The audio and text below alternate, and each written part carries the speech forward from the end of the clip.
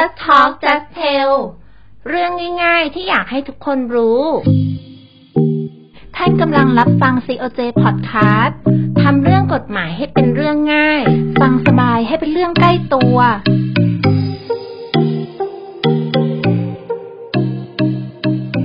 สวัสดีค่ะท่านผู้ฟังกลับมาพบกันอีกครั้งนะคะในรายการ Just Talk Just Tell ค่ะดิฉันนางสาวเพชรรัตน์ สะพั่งผลผู้พิพากษาศาลชั้นต้นประจำสำนักประธานศาลฎีกาวันนี้เราจะมาร่วมพูดคุยกันในหัวข้อ Hello D-Court 2020 ค่ะหัวข้อนี้เป็นหัวข้อที่ห้ามพลาดแล้วก็น่าติดตามนะคะในอดีตค่ะกว่าที่เราจะติดต่อกันได้ถือว่ามันเป็นเรื่องที่ยากมากจะดำเนินการอะไรก็ดูเป็นเรื่องที่ยากเช่นเดียวกันแต่ปัจจุบันนี้เมื่อมีเทคโนโลยีเข้ามาอาจจะเรียกได้ว่าโลก2ใบหรือใจ2ใจก็เชื่อมกันได้ง่ายขึ้นนะคะก่อนอื่นเลยค่ะเราทำความรู้จักกันก่อนว่า D-Court นั้นคืออะไร D-Court ก็คือการนำเทคโนโลยีดิจิทัลเข้ามาเพื่อสนับสนุนการพิจารณาพิพากษาคดีของศาลยุติธรรมแน่นอนค่ะเพื่อประโยชน์ของประชาชนสิ่งหนึ่งที่สำคัญนะคะมากๆก็คือความก้าวหน้าทางเทคโนโลยีตรงนี้ไม่ได้เปลี่ยนแปลงการทำงานของศาลยุติธรรมแต่อย่างใดค่ะแต่เป็นการปรับกระบวนการทำงานให้ศาลยุติธรรมเรานั้นก้าวไกลให้ทันเทคโนโลยีค่ะปัจจุบันนี้ศาลยุติธรรมโดยการพัฒนาของสำนักงานศาลยุติธรรมเราได้ผลิตนวัตกรรมต่างๆมากมายเพื่อช่วยสนับสนุนการพิจารณาพิพากษาแล้วก็บริหารจัดการคดีภายในศาลตั้งแต่ช่วงก่อนฟ้องนะคะไปจนถึงหลังจากศาลมีคำพิพากษาแล้วตรงนี้เข้ามาเพื่อตอบโจทย์และสอดคล้องกับนโยบายการพัฒนาศาลยุติธรรมเราสู่ดิจิทัลคอร์ท 2020 ในปีนี้การสนับสนุนงานตุลาการนะคะต้องขอบอกทุกท่านก่อนว่าไม่ใช่เฉพาะแต่จะสนับสนุนในองค์กรศาลยุติธรรมแต่อย่างเดียวเท่านั้นแต่การสนับสนุนในเทคโนโลยีดังกล่าวนี้นะคะยังเข้ามาช่วยพัฒนาในส่วนราชการอื่นๆไม่ว่าจะเป็นสำนักงานตำรวจแห่งชาติกรมสอบสวนคดีพิเศษหรือ DSI ทำให้มีฐานข้อมูลหมายจับที่ปัจจุบันนะคะถือว่าเป็นแบบ real time เลยอันนี้เป็นหนึ่งในตัวอย่างการปฏิบัติงานต่างๆในกระบวนการยุติธรรมหรือหน่วยราชการดังกล่าวนี้ค่ะก็เกิดความรวดเร็วและเกิดประโยชน์ร่วมกันแน่นอนค่ะประชาชนที่มาติดต่อศาลก็จะพบถึงความเปลี่ยนแปลงและพัฒนาอย่างก้าวกระโดดนี้ต่อมาค่ะเราจะมาพูดคุยกันถึงการเปลี่ยนแปลงในองค์กรศาลยุติธรรมเราแบบก้าวกระโดดหรือแบบรวดเร็วนะคะอันดับที่1ยกให้เป็นพระเอกเลยค่ะหนีไม่พ้นนะคะการยื่นฟ้องออนไลน์หรือระบบ e-filing นั่นเองค่ะปัจจุบันนี้นะคะพัฒนาสู่เวอร์ชั่น3แล้วค่ะเพิ่มเติมคือออปชันในการอำนวยความยุติธรรมให้กับประชาชนคดีใดบ้างที่สามารถยื่นฟ้องออนไลน์ได้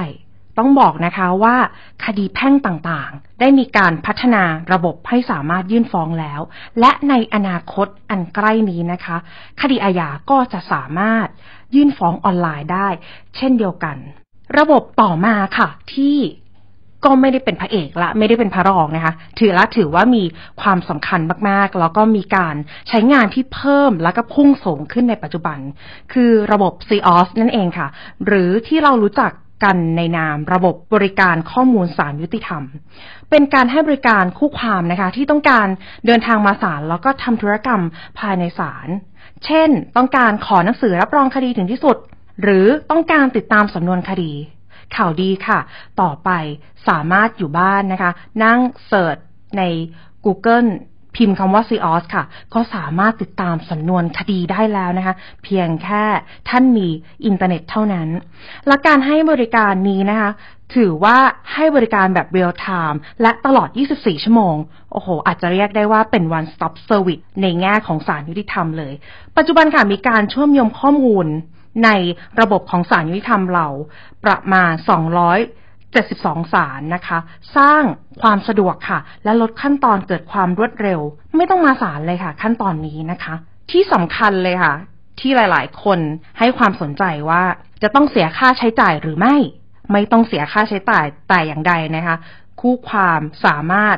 ทราบความเคลื่อนไหวของข้อมูลคดีได้ทุกที่ทุกเวลาโดยไม่เสียค่าใช้จ่ายค่ะอันนี้ขอยืนยันระบบต่อมาค่ะที่เป็นระบบช่วยลดโลกร้อนนะคะ คือระบบ e-notice ค่ะหรือการประกาศนัดไต่สวนคำร้องต่างๆผ่านทางสื่อเทคโนโลยี IT แทนที่ปกติจะต้องมีการโฆษณาในหนังสือพิมพ์แต่ก็เปลี่ยนค่ะเป็นการโฆษณาข้อมูลต่างๆผ่านทางเว็บไซต์ของศาลนั่นเองไม่ต้องเสียค่าใช้จ่ายเลยค่ะระบบต่อมานะคะเราเพิ่งพูดคุยกันไปใน EP ที่แล้วคือระบบการไกล่เกลี่ยออนไลน์หรือ Online Mediation ระบบไกล่เกลี่ยออนไลน์ค่ะสามารถทำได้ตั้งแต่ก่อนฟ้องหรือในระหว่างที่มีการพิจารณาคดีและทำได้ในหลายช่องทางไม่ว่าจะเป็นผ่านทางโทรศัพท์มือถือหรือผ่านทางแอปพลิเคชันต่างๆลดขั้นตอนในการมาศาลลดค่าใช้จ่ายของคู่ความและในอนาคตอันใกล้นะคะอาจจะไม่ต้องเดินทางมาศาลแล้วค่ะตรงนี้สำนักงานศาลยุติธรรมกำลังพัฒนาให้ครบวงจรนะคะและเต็มรูปแบบด้วยปัจจุบันมีคดีเข้าสู่ระบบไกล่เกลี่ยออนไลน์กว่า 1,500 คดีและเรียกได้ว่าศาลเกือบทั่วประเทศนะคะมีการนำระบบไกล่เกลี่ยออนไลน์นี้เข้าไปใช้อีกนวัตกรรมหนึ่งค่ะที่เราเรียกว่าระบบ Electronic Monitoring หรือกำไลข้อเท้า EM นะคะเป็นการเฝ้าตรวจสัญญาณอุปกรณ์ตลอด 24 ชั่วโมงเป็นทางเลือกในการปล่อยตัวชั่วคราวร่วมกับการยื่นประกันคำร้องใบเดียวซึ่งเป็นนโยบายของท่านประธานศาลฎีกาที่เข้ามาดูแลประชาชนทำให้ทราบถึงพฤติการของผู้ต้องหาหรือจำเลยแต่ละคนเพื่อที่จะป้องกันการหลบหนีด้วยถือว่าเป็นการให้โอกาสแล้วก็เป็นทางเลือกในการเข้าถึงกระบวนการยุติธรรมอย่างแท้จริงค่ะที่สำคัญนะคะในช่วงสิงหาคมนี้ค่ะสำนักงานศาลยุติธรรมเรามีอายุครบ20 ปีแล้วนะคะในการบริหารองค์กรเราถือว่าเราพัฒนาอย่างก้าวกระโดดอีกขั้นหนึ่งเราจะมีการจัดทำนวัตกรรมขึ้นมาเช่นเดียวกันค่ะเราเรียกว่านวัตกรรม Smart Card หรือระบบแจ้งเตือนอัจฉริยะด้วยบัตรประชาชนเพียงใบเดียวค่ะ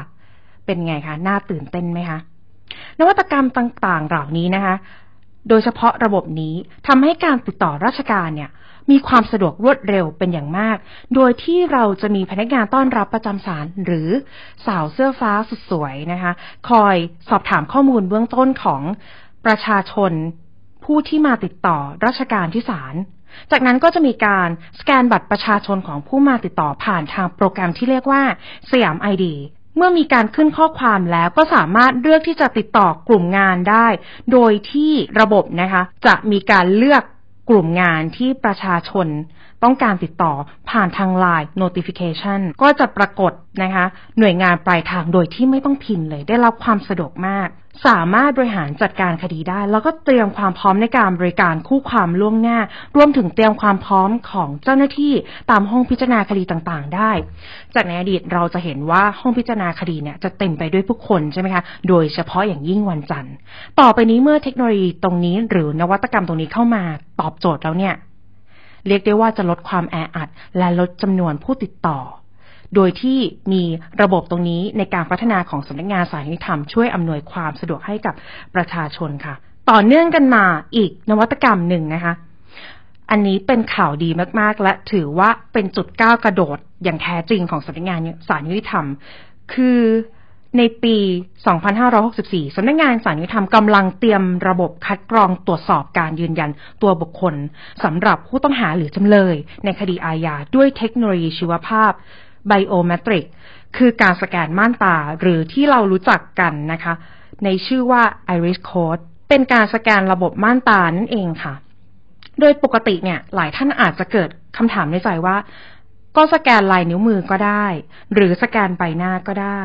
คำตอบค่ะไม่ว่าจะเป็นการสแกนลายนิ้วมือที่มีการเปลี่ยนแปลงไปทุกๆ5 ปีหรือเป็นการสแกนใบหน้าซึ่งหากเป็นฝาแฝดนะคะอาจจะมีความบกพร่องผิดพลาดได้อ้างอิงจากงานวิจัยแต่ถ้าเป็นการสแกนม่านตาเนี่ยหรือเราใช้ระบบ Iris เนี่ยความแม่นยำนั้นมากล้นเลยค่ะและยังสามารถเชื่อมโยงกับฐานข้อมูลยืนยันตัวบุคคลกับหน่วยงานที่เกี่ยวข้องได้ไม่ว่าจะเป็นสำนักงานตำรวจแห่งชาติหรือสำนักงานตรวจคนเข้าเมืองซึ่งขณะนี้นะคะกำลังอยู่ในเฟสที่คิดค้นและพัฒนาเป็นยังไงบ้างคะนวัตกรรมแต่ละนวัตกรรมของศาลยุติธรรมเราให้ความไว้วางใจกับศาลเราเถอะค่ะและให้ศาลยุติธรรมได้ดูแลทุกท่านนะคะแล้วเราจะกลับมาพบกันใหม่ใน EP หน้าเร็วๆนี้ค่ะ Stay tuned for something useful and cool ค่ะแล้วกลับมาพบกันใหม่สำหรับวันนี้สวัสดีค่ะ ท่านสามารถรับฟัง COJ Podcast ได้หลากหลายช่องทางไม่ว่าจะเป็น Spotify, Apple Podcast, Blogdit, SoundCloud, YouTube หรือที่เว็บไซต์กองสารนิเทศและประชาสัมพันธ์สำนักงานศาลยุติธรรมแล้วมุมมองโลกกฎหมายของคุณจะเปลี่ยนไป